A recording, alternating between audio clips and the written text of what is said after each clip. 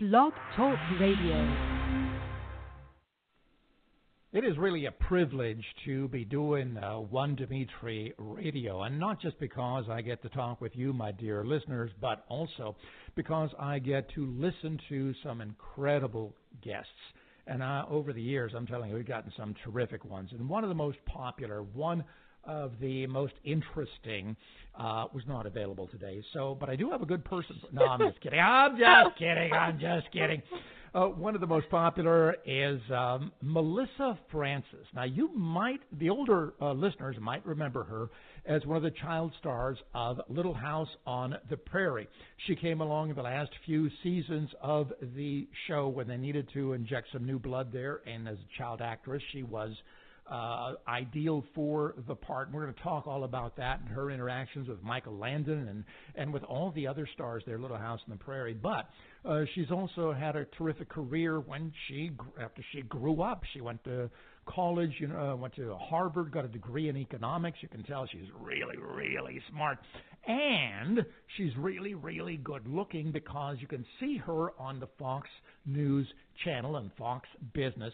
She is one of the hot, bright blondes, and she is a delight. And she's written a new book, Lessons from the Prairie.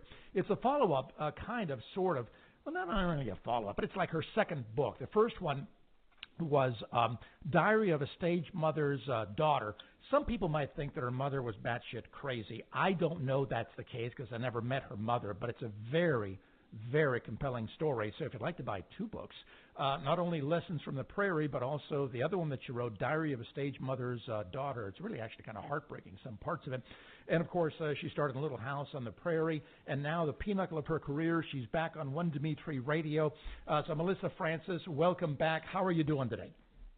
I can't possibly live up to that introduction. I loved that. I don't know what you need me for now. No, you're kidding. I can listen to you all day. I swear to God, I can listen to you all day. All right, now, I actually read your book. I think it's a good idea for an interviewer to actually read the books or see the films or whatever the people that he is interviewing. And so one of the things that really interested me that we did not get to in the first interview that I did with you, which was wonderful, by the way, and got a lot of response to that. I've got to ask you this, Melissa Francis. I'm a big fan of yours. I see you all the time. I think you're just lovely and sweet and sexy and, blah, blah, blah. You heard it all before. But what was it like? Help me understand this. How did you feel when you saw another woman give birth to your daughter? Oh, goodness. Wow. All right. Well, you're talking about the fact that so I have a blood condition called factor V Leiden that is very rare. It's genetic. There's nothing you can do about it. I didn't know I had it when I was pregnant with my first son. I was fine up until the end, and then he had a very traumatic delivery that in reading it in the audio version of the book, I was just in tears trying to get through that part of it. But it was very traumatic. He's fine now. Thank goodness. Thank God, in fact. When my second son, when I got pregnant with him, they realized that they had misdiagnosed what had happened with the first son. And they found out that I had this genetic condition, factor V Leiden, and that it was incredibly dangerous for me to have kids. And they even offered me the option, maybe I wanted to terminate that second pregnancy. Of course, I did not. My beautiful son, Grayson, is here, and thank goodness, and he's perfect. But they said I for sure couldn't have any more children. In fact, they gave me these harsh words that if we wanted to try and have a third, that my husband should practice the conversation he would have with our boys, telling them they weren't enough, that I died trying to have a third child, it gives me chills even to say that out loud. But my doctor knew that I was someone who fights against all odds, and she had to make it very clear that this was not my battle. So we went along for a while, and, my husband really wanted another child, as did I, but he really had this drive. And surrogacy is something, that's almost common in New York City. I mean, there are a lot of parents that are same-sex parents, a lot of different situations why people are trying surrogacy. So we were able to find a family that was willing to do this for us. And I write all about that feeling in the book because I'm one of the few people on the planet who has that basis of comparison. I have two children that I carried and had myself. I have another child who is genetically 100% mine, who someone else gave birth to. And people, especially after a couple drinks, venture to ask me, do you love them the same? How does it feel different? And I don't want to spoil the book because I want you to read all the details, but the short answer is... No. Wait a minute. I don't have many rules with this show, as you could probably tell just by listening. But that's all right, one but of them. I got to answer the question. You don't want to do that with any interview. It makes you sound cheesy. It really does. They're going to buy the book anyway, if not for them, but for their friends. But you lose that one, Melissa. All right. So do you love your third child any less than the other two? Of course not. Oh my goodness, of course not. And I didn't feel any differently about her versus my sons the moment she arrived. I mean, if anything, I was so overwhelmed by the miracle and by the fact that there was a family out there that was willing to do this for us.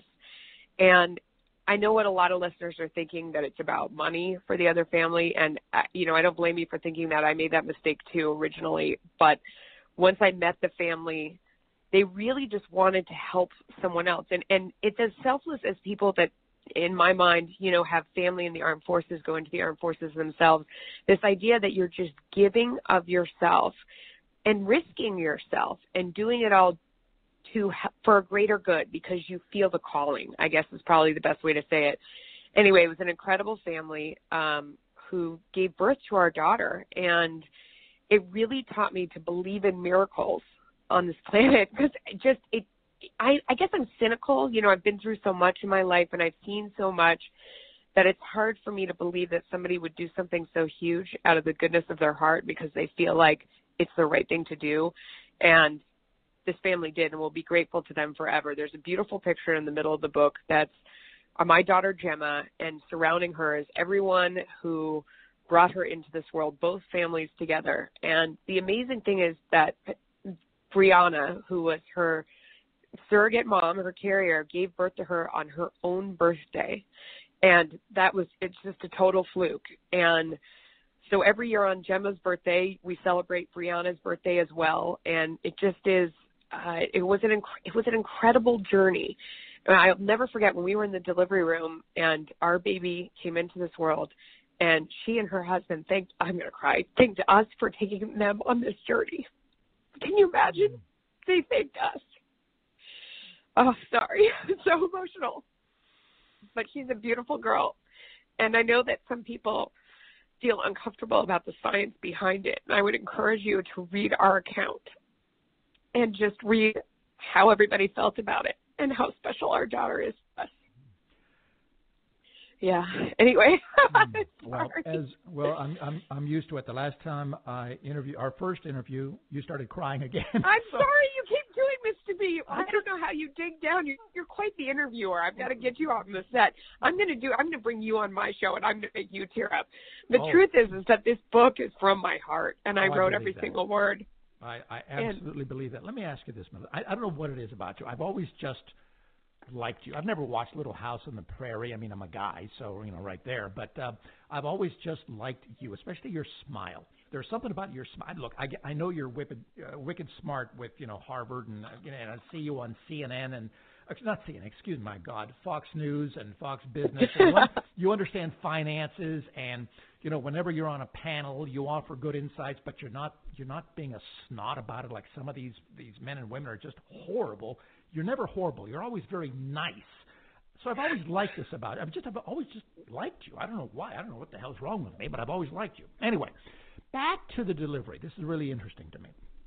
As you were seeing, was it a regular birth canal yes. thing? Okay. Yes. As your baby, Gemma, is that her name, Gemma? Yes. Mm-hmm. Gemma. I've got to ask, Gemma? It's actually a really common name. There are a whole bunch of Gemmas in my son's school. It's English in origin. I mean, it's used mostly in England, but it's actually Italian for gem, and my descent is Italian. There was a Saint Gemma. When she was baptized, we went through your Saint Gemma, Saint Francis. So she's got it all. She's really, and she has these big, beautiful, pale blue eyes that are so stunning. They look like gems themselves. So it is the perfect name for her. She got the eyes from you, because I saw your pictures as a child. I mean, your eyes were like, they were just incredible, just absolutely incredible. All right, so Thank you. You're in the delivery room. you see a little head pop out. You see, oh my God, there she is. She's coming into the world. Did your body react in any way as you, not your head, but did your body, any part of your body, react in any sort of way? Hey, it's hard to, there was so much going on. I would say, one of the overriding feelings that I had was sort of, I think I had, in a lot of ways, I tell my husband this, I think I had the dad experience, because you're watching someone in so much pain, working so hard, and you have no power to help, and you're going to benefit. And it's like, it's a very humbling feeling. I felt guilty. It was more that I wanted to take away Brianna's pain. She was working so hard. And, when I saw the baby, the first thing I thought was, wow, she's a whopper. My other two were 4 pounds because of the way that my body was treating them and because of the genetic condition that I have. And Gemma was like 9.8 pounds. I mean, she was just a giant whopper of a baby. And I thought that's, what she had the same genetics as the boys. And, I thought, well, that's what a well-cooked baby looks like, as opposed to one that comes out, a little underdone. No, I mean, I instantly loved her the same way I did my sons. And I don't know, that just really, those were my feelings. But it was more of a feeling of kind of helplessness. Like there was just nothing I could do to help, and I wanted to so much. And when I said that to my husband, he, was sort of like, that's how dads feel when they're standing there. So you were kind of having the dad experience. So yeah. What you're saying then is, as she was going through this painful, beautiful process, Brianna was starting to curse your husband up and down one side. You son of a bitch! What did you do to me? Did that happen? And did you record? No. Oh, no, darn. no. Oh, would that have been a great tape, though? Would that not have been a great tape? Anyway, I'm talking with Melissa Francis, who is frankly a delight, and also a very good author. Not only a good TV presence, but also she knows how to write, and she's got quite a story. It's called, the book, the runaway bestseller, is Lessons from the Prairie, Melissa Francis. It's about, in fact, here's the subtitle, The Surprising Secrets to Happiness, Success, and Sometimes Just Survival I Learned on America's Favorite Show, from Little House on the Prairie. Michael Landon, you did an awful lot of describing a lot of the stuff, what it was like on the set of Little House on the Prairie. Michael Landon was this the guy who's in charge of everything. He owned the show. He ran everything. He controlled costs. He had an eye for everything and detail and made everybody feel special. You wrote about that a lot in Lessons from the Prairie. But, as I was reading this, Melissa, I couldn't help but think to myself, everything that you're writing here about Michael Landon, about the way he controlled everything and how it worked so well, and he cared about everybody, down to the lowest member of the crew, off camera, and all this and the other. I couldn't help but think to myself, my God, I think she's also, maybe inadvertently, but she's also describing Roger Ailes and Fox News. And I thought to myself, if I get the chance to talk to Melissa Francis again, now this is our second interview here for Lessons from the Prairie, did Michael Landon and Roger Ailes share the same DNA? I don't know. I would say that some of the key differences were, with Michael, he was the star, and with Roger, he was really a star maker. He said he recruited me from CNBC. And one of the things that he said about talent was he said, I create stars, I create monsters, but they bring in ratings, and then I have to pay them, but then everybody's happy. And it was funny in that I feel like at other networks, they kind of try and keep you in check. They don't want you to blow up big because they think then you become bigger than the business and they don't want to pay you. And at Fox, they've tried so hard, and it pays off when people stay. They made Hannity into a huge star, and O'Reilly. Megyn Kelly became a huge star, and she left. So I think that's tough. But it's sort of like he understood how to give somebody enough runway to really be big. In my own experience, he said to me, you do you. I'm never going to tell you. We're told at NBC and CNBC what you couldn't say and what you couldn't do. And there were so many things. I mean, when I said the math in Obamacare didn't add up, they hauled me into the principal's office over there and told me I was disrespecting the office of the president. And there was always something where they're nipping at you to stop, quiet, sit down. Wait. Don't bury the lead. This is going to be a really interesting story you glossed over. So back when you were at that failing network, CNBC, NBC's business channel, you said, correct me if I'm wrong, that the math does not work with Obamacare. You said that on the air, and because of that, who were you forced to see to it? Yeah, well, I tell the whole story in the book as well, and because it was really profound to me. It really showed me how biased most of the media is. And I hadn't really woken up to that fact. And because I was always in business news. When you're kind of doing business, you're doing stocks, you're doing that sort of thing. Mm-hmm. But this was back in about 2008 when President Obama was out selling Obamacare. And he was saying that, we're going to add all these people to the rolls. We're going to give health care to a bunch of people for free. We're going to not charge for pre-existing conditions. And then somehow, as he said in the New York Times, prices were going to go down for each family by $1,250 per year every year. And I went, wait a second.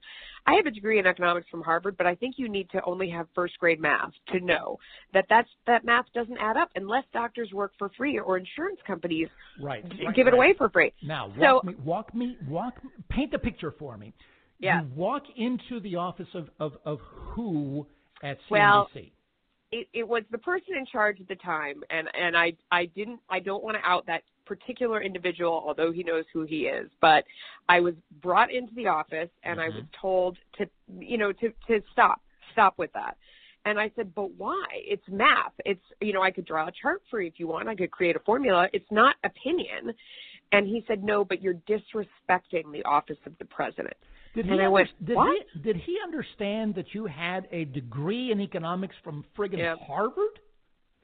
Didn't care. He said the tone was wrong, that I was disrespecting the office of the president, and we weren't going to do that any longer. And I went and talked to Larry Kudlow at the time. He was my co-anchor, and he's an outspoken commentator. And he just, kind of grinned wryly and went, yep, that sounds right. And he was someone, because he was kind of held out as the lone sort of right-wing voice over there, they didn't rein him in, but they didn't want him to have a chorus around him, I guess. In any case, it was very frustrating. And I thought to myself, I guess all these things that people have been saying, my dad always watched Fox, and he would watch CNBC when I was on, and then he'd switch back to Fox, and he said to me, you guys are all biased over there. And I went, I know I'm not biased. What are you talking about? And I've never been told what to say and what not to say. And then all of a sudden I was told what not to say. And I went, oh, wow, really? Yeah. And over at Fox, back to Roger, he said, you do you. I mean, you get out there, you better do your research, and you better believe what you're saying and doing, because everybody's going to come after you. But whether you're left, right, or center, we let people do their thing, because he was on to this idea, and I write about this a lot in the book too. There was this change, and I really think it came from reality TV, the 24-hour news cycle, and so much social media and Twitter that all of a sudden everyone in the audience, your listeners, are too smart to be conned, to be lied to have anyone fake out there. They can smell it, right? They can smell phony from a mile away. And so all of a sudden, journalists used to be these hermetically sealed people living in a bubble where we kept all of our emotions and opinions sealed inside. Well, all of a sudden, the audience decided that they didn't like that anymore, that they could smell that they weren't real. And it's kind of like when you go to a doctor and the doctor says to you, well, on one hand, you can have the surgery and you might live or you might die, and then you cannot have the surgery and you might live or you might die. And you're like, no, tell me what you think I should do.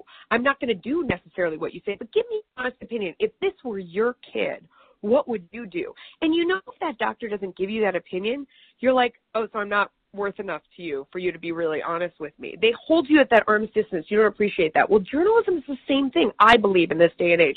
You, the audience, you are too smart. You know that we all have opinions and have emotions. And if we aren't honest enough to share them with you, why in the world would you listen to us? I'm honest about the fact that I think government mucks up almost everything they get involved with. That big government just is, it's a disaster. I mean, it's inefficient, it causes waste, there's room for fraud, all of those kind of things. We need the government for national security. We need them for a lot of things, but not for most things. And so honest about that. And then when I go and I debate someone or I interview someone, you know where I'm coming from, and you, the smart audience, can decide whether you think I'm being fair or not. But these other people who pretend like they don't have an opinion, that's ridiculous because you know they do. Now, let me ask you this. Okay, that was great. But now, Fox News, by the way, I'm talking with Melissa Francis, if people tuning in and out. Melissa Francis, one of the stars of Fox News Channel, Fox Business, and author of Lessons from the Prairie. It's about her time as a star on Little House on the Prairie as a child actress, and then, of course, how those lessons that she learned with Michael Landon and everybody else there have served her well throughout her incredibly successful career, television, and everything else. So, Melissa, in light of what you just said, now that Roger Ailes is gone and Bill Shine is gone, and we have somebody in charge there that I've never heard of, some woman, I guess, is in charge. No, I've read nothing about her, know nothing about her, except that I'm assuming the Murdoch brothers are in favor of her being in charge. Now, Fox News has gotten rid of fair and balanced as its slogan, which I thought which I think is a terrible, terrible mistake, no matter what their direction is going to be going with this thing. And I can see as a viewer, I can see some real changes. One of the things that's really interesting to me is that the technical glitches that I've been seeing ever since Roger left. The tape doesn't roll at the right time, or they have different wrong things up, or it's lots and lots of little annoying technical glitches. It used to run really, really smooth, and now it's kind of clunky. Have you noticed that? No, and I would say for the person who's in charge is Suzanne Scott, and she has been here from the beginning. She is fantastic, and she has always been at the forefront of the business. So she definitely knows what's going on and what to do. I think that what you're seeing is the fact that we are in the process of a massive upgrade. I mean, the Murdochs, in a huge vote of confidence, have poured a fortune into building out new studios. They're renovating the entire building. We're all moving newsrooms. Everyone moved to control room. So if you're seeing glitches, it's because we're in the process of massively upgrading, which is not something we had done under Roger. I mean, we had Shepard Smith has that high-tech news deck, but he was sort of the only one who got something new for a very long time. So I think part of it is that. With the slogan, I don't know what to say about that other than that it's a new day. We have a new studio. We have new everything. So they probably felt like we needed other new things to go with it. But I'll tell you what, I mean, the good, smart people are still here. We love what we do. We feel a calling to do what we do. And we're not going anywhere else because we know better. I mean, we know that we won't really be allowed to do what we do anywhere else. I know that from experience. But I get the sense, as a viewer, as a fan, that the tone has changed. And a good example of that, Chris Wallace, did you see him this Sunday interviewing Jay Sekulow? Was that not cringeworthy to you?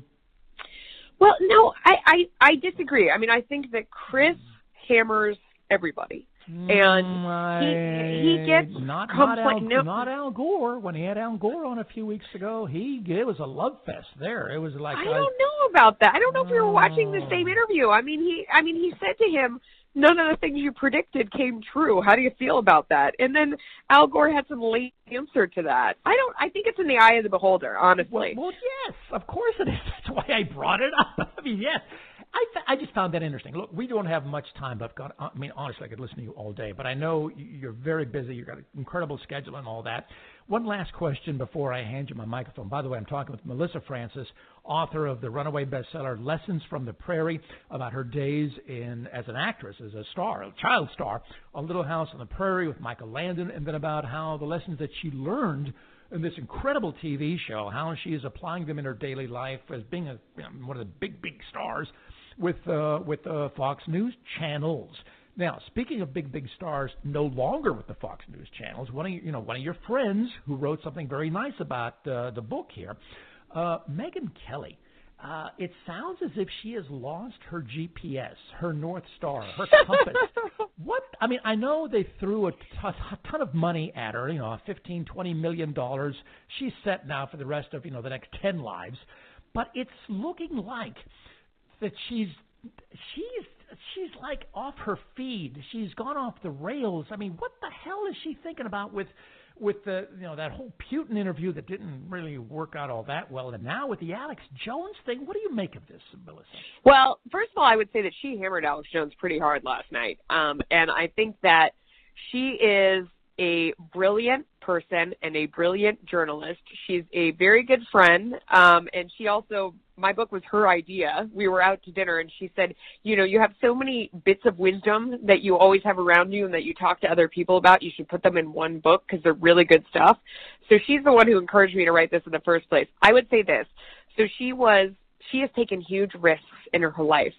She was an attorney, and she took a huge risk when she was making Partner to go work in local news. I mean, obviously a huge pay cut, but beyond that, I mean, it was just a tremendous risk in her life, and it obviously paid off. She's someone who believes that you bet big to win big, and I think that what she wanted to do was really do a different kind of show. I think her weekday daytime show is going to be very different from what you normally see her do, and she wanted a place that would let her take that huge risk, and that was NBC. But would you have advised her to touch Alex Jones? Yes, because I think that it came from her heart. She has worked for a long time with those poor families in Connecticut who had that horrible tragedy befall them. And she did it to challenge him because he has gained so much more, he's much higher in people's psyches. Has so much more visibility than he did before, that she wanted to really challenge him and call him on the carpet. And I know that she was surprised by the reaction from the families before they saw the interview and saw that she hammered him, and she felt like she was doing the right thing. And as a journalist, I mean, the worst of people get interviewed. That's part of learning what makes them tick. However you feel about someone like that. I mean, whether you interview, I mean, Charles Manson got interviewed many times. He said we don't interview people we disagree with or we think have caused harm. It was the White Album. That's what did it. The White Album. Sorry, my Charles Manson thing. Anyway, look, Melissa, I'm just about out of time. Again, if you could stay talking, I mean, I'd keep this thing rolling for the next 2 hours. We'll have to do it again. Oh, we'll absolutely. have to do it again, but you're not allowed to make me cry next time. Oh, yeah, blame me. Blame me. I do blame you. Oh, no, I just listen. I read your book and I asked you some questions that I found interesting, and I wanted to hear the answer. So apparently we're touching the same things. I mean, as crazy as it sounds. You're too penetrating. Well, I don't know about that. But anyway, Melissa Francis is the author of Lessons from the Prairie, runaway bestseller. Make sure you buy extra copies to give to friends. Gifts, wonderful idea. I always give my guest the last word. So, Melissa, I'm going to hand you my Shure SM70 dynamic microphone, and this is your opportunity to speak directly to my listeners here at 1DimitriRadio. You can repeat key points that you brought up during the interview. You can bring up new points, and also you have my blank check absolute permission to promote shamelessly not only Lessons from the Prairie, but also social media, your speaking engagements, your TV shows, and all the other wonderful things you do. So, Melissa Francis, my dear Melissa Francis, my microphone is yours. Well, thank you so much, and I love being on the show. You are so thoughtful, and you're such a great host that this book is meant especially for the people who tune in and listen to you, because I know that they are thoughtful too. And radio listeners are my best audience because you guys, I mean, you are the ones that listen with your ears. You're not visual. You're not watching, you're listening with your mind. And so you are the perfect ones to read Lessons from the Prairie. It is my surprising secrets to happiness, success, and sometimes just survival that I learned on America's favorite show, Behind the Scenes on Little House on the Prairie, behind the scenes here at Vox. It is so personal to me. I reveal so many things in there. That's why I've cried twice on this program. I can't believe it. How embarrassing, but it just means that much to me. I wrote every word of this from my heart for you, for my children. I hope you'll pick it up and read it. There are some really tremendous, I think,